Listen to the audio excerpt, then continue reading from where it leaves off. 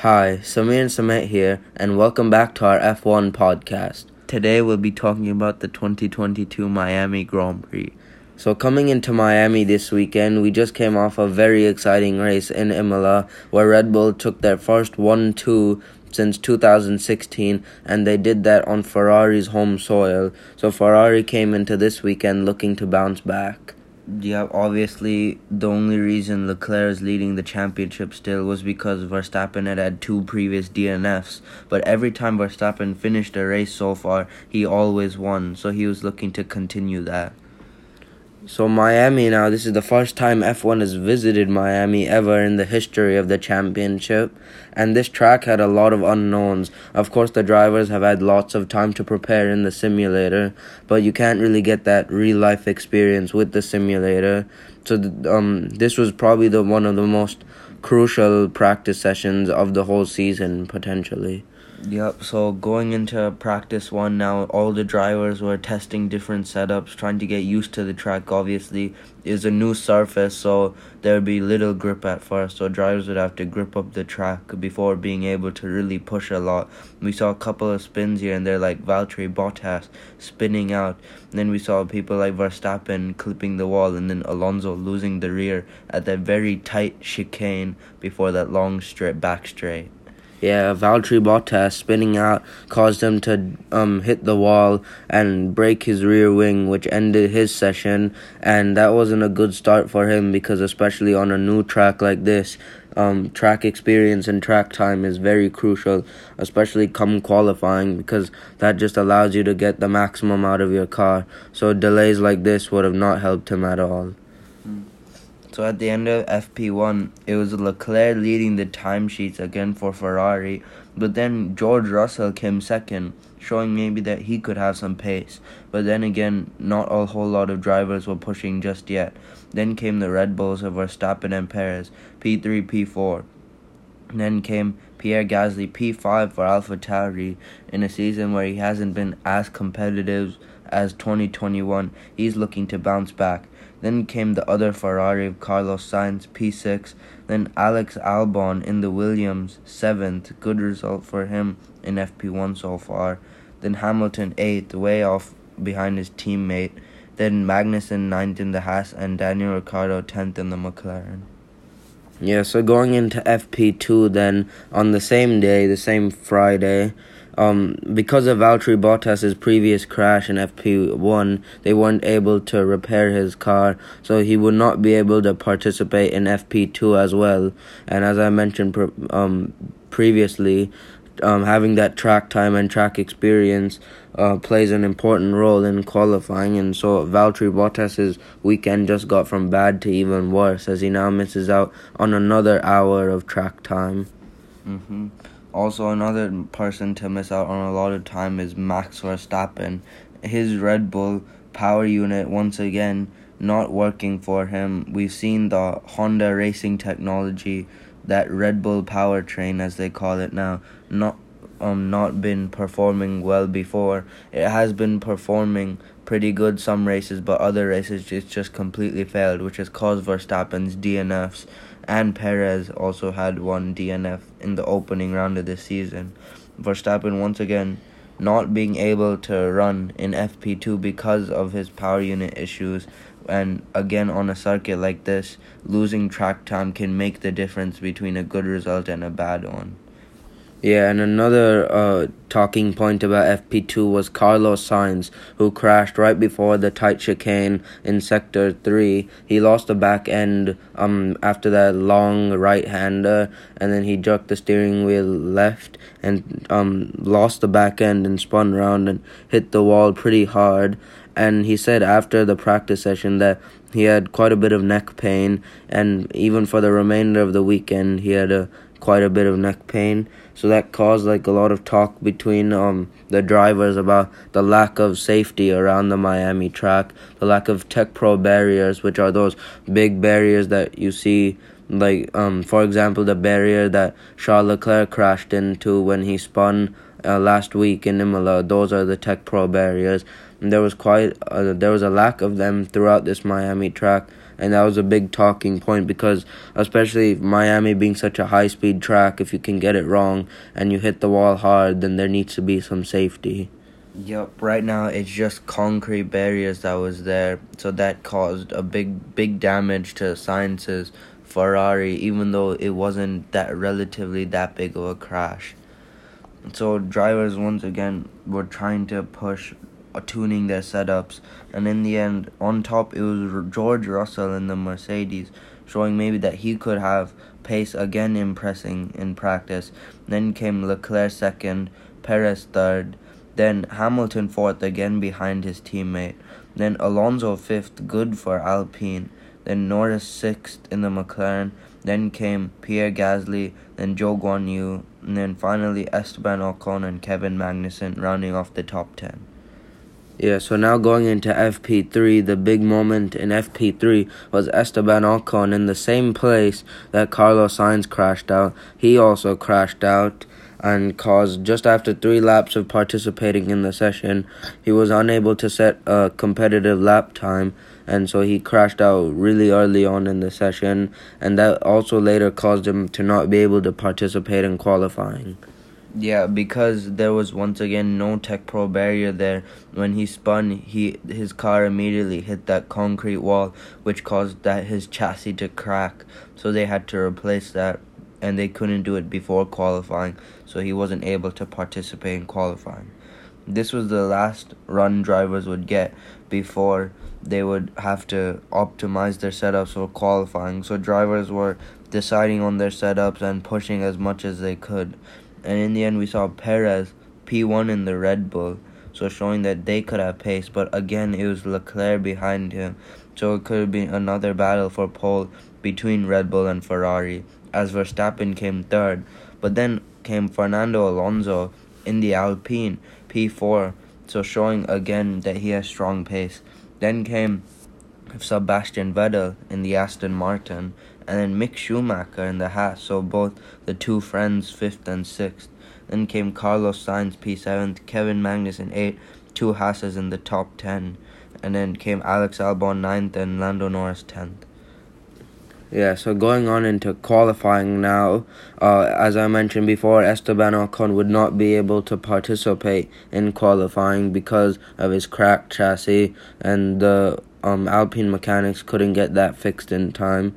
So in the end of Q1, we saw Esteban Ocon out, then Nicholas Latifi, surprisingly Alex Albon actually. Albon, after having a lot of good races recently, he was out in Q1. Then came Zhou Guanyu, and another big surprise, Kevin Magnussen out in Haas's home race. P16 for the Danish driver was not a good start to the weekend for him.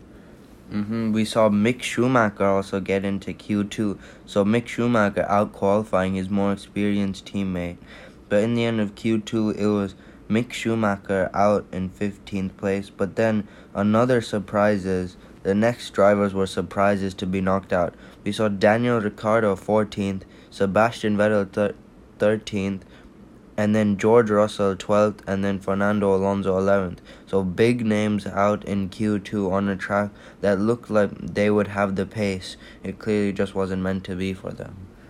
Yeah, so going into Q3, then a very tight and tense Q3. It was just swinging at the top of the session after the first set of runs between Leclerc and Verstappen, and even Sainz and Perez were putting up competitive sectors too. So going into the final runs in Q3, it would be interesting to see who would be able to come out on top. Yep, drivers pushing hard, but the one that was pushed hard enough was Charles Leclerc, as he soared to the top of the timesheets to take another pole this season, and it was Carlos Sainz second, directly behind his teammate, so it was a Ferrari front row lockout here in Miami. Then came Verstappen third, and after his lack of running in this, it just wasn't meant to be for him.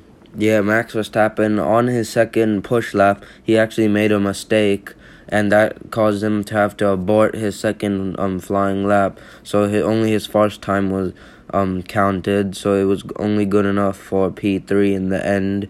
2 tenths behind Charles Leclerc. But then behind Verstappen came Sergio Perez in fourth, then Valtteri Bottas with a super qualifying result in P5 for Alfa Romeo, ahead of his former teammate Lewis Hamilton in P6. Then came Pierre Gasly, Lando Norris, Yuki Tsunoda, and Lance Stroll rounding off the top 10. So now going into the race, it would be really interesting to see how this race was. The Miami Grand Prix was very hyped up, obviously. The atmosphere around this race, the energy in the paddock was really intense, and it looked like this track could be a good high-speed street circuit. Yeah, the race was very hyped up. There were so many celebrities at the race. Some of the celebrities include Serena and Venus Williams, David Beckham, Michelle Obama, and Patrick Mahomes. But there were also plenty more, like DJ Khaled and Michael Jordan as well. Yeah. So at Lights Out, we saw Leclerc have a good start and Sainz, but into that tight right-hander into turn 1, we saw Verstappen able to get along side by side with Carlos Sainz and then muscle his way into second place. So it was Leclerc that led, but now his title rival was right behind him and would be chasing him all the way till the flag. But then came Carlos Sainz third, and then Sergio Perez fourth.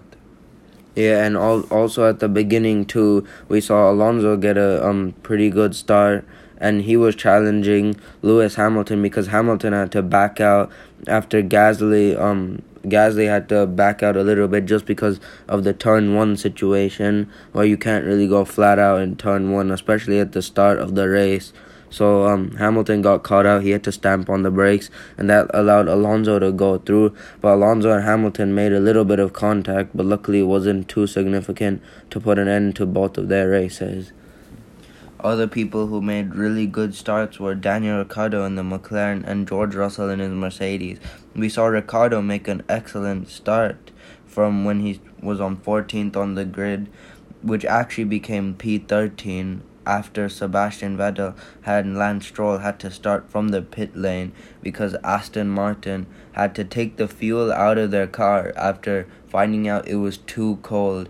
Normally at hot races like these, the teams will cool their fuel to avoid them getting too hot, but there's a minimum degree they can be before they get too cold. So Aston Martin's fuel was too cold, so they had to get it out and heat it, but they couldn't do that in time before the start, so they had to pull their cars off the grid and make them start from the pit lane. So that promoted Ricciardo to P13, and he also gained a lot of positions on the opening lap. So he also made another trademark move into turn 1, coming back from a long way to dive down the inside of a car and then get past. And we saw Ricciardo fighting his way through the field too, as did George Russell. George Russell was determined to make up for his qualifying disaster to continue his record of finishing in the top 5 every race this season. Yeah, so after the first few laps, then the drivers were just getting settled in, and there wasn't really too much overtaking until then we saw on lap 7 or 8, I think it was, Max Verstappen was getting a lot closer to Charles Leclerc, and down the first straightaway, on the start-finish straight, he was able to go down the inside and make a move on Leclerc to take the lead of the race. Yeah, and that would be very crucial for Verstappen's championship, as he looked to try to reduce the lead that Leclerc had, but Leclerc would also be trying to extend his lead, so he would be trying to fight Verstappen back. And then in the midfield, there was a big battle too, as Hamilton was trying to chase down his old teammate Valtteri Bottas, and Hamilton just couldn't seem to find a way past Valtteri Bottas. Bottas' Alfa Romeo working really well for him, even though he had a lack of running this weekend. Yeah, and then after that, then the drivers went on to their strategies, going from the medium tires to the hards, and then it was the middle of the race was quite uneventful. Most of the cars were stuck in a DRS train, and there wasn't really a lot of overtaking until we saw Pierre Gasly run really wide at that long left-handed turn. He went off onto the same place that Valtteri Bottas crashed out in FP1. Gasly went wide there, and as he joined the track, I guess he didn't see Lando Norris on his left. So Norris and Gasly made contact, and Norris lost his rear right tire, which caused him to spin around, and also broke his suspension, and the tire came off. So that was immediately a safety car, and that definitely brought some excitement to the race. Yep, we saw a lot of drivers pitting for new tires. We saw also the leaders pitting too, so they could see to try to keep their lead. Yeah, the leaders didn't pit. Well, one of the front runners, Sergio Perez, pitted for a new set of medium tires, while the top three, Verstappen, Leclerc, and Sainz, they stayed out on their old hard tires. But Sergio Perez, just because he had fresh mediums on, that didn't guarantee him to get past Sainz or even Leclerc, because previously, a couple of laps before, Perez had a power unit issue, which was causing him to lose a lot of power down the straights. It was a sensor that had failed, which was limiting the amount of power in his engine. He was losing up to 20 miles per hour on the straight. Yeah, and it's obviously not good, because that allowed Sainz to break away from Perez and to allow Sainz to have his own race while Perez was trying to catch him. And Perez would be really wanting to get past Sainz, because Red Bull also need the points to catch up to Ferrari in the Constructors' Championship. Yeah, and then so both Mercedes were now challenging Valtteri Bottas in the Alfa Romeo. Russell and Hamilton were getting very close to Bottas in the penultimate turn. So Hamilton was in the slipstream of Russell, and Russell moved to the inside, and Hamilton stayed on the right. But then Bottas in front of them locked up, and he went very wide, which allowed both of the Mercedes to slip through. So a mistake from Bottas moved him from P5 down to P7. So a very costly mistake from him. And then 5 laps away from the end, we saw the two best friends on the grid, Mick Schumacher and Sebastian Vettel, crash into each other. Mick Schumacher looking for an opportunistic move, but Vettel thought it made no sense, and Schumacher just dived to the inside at turn 1 and ended both him and Sebastian Vettel's race. Yeah, and it was obviously very disappointing for Mick Schumacher. He could have easily scored his first points in Formula 1, but it just didn't happen today. So, in the end, after all that drama, it was Max Verstappen who won the Miami Grand Prix with the fastest lap of the race as well. So he closed to Leclerc's lead in the top of the Drivers' Championship.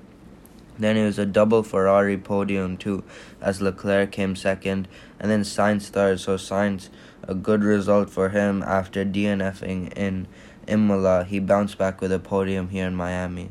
Sergio Perez came fourth, so it was a good result for Red Bull.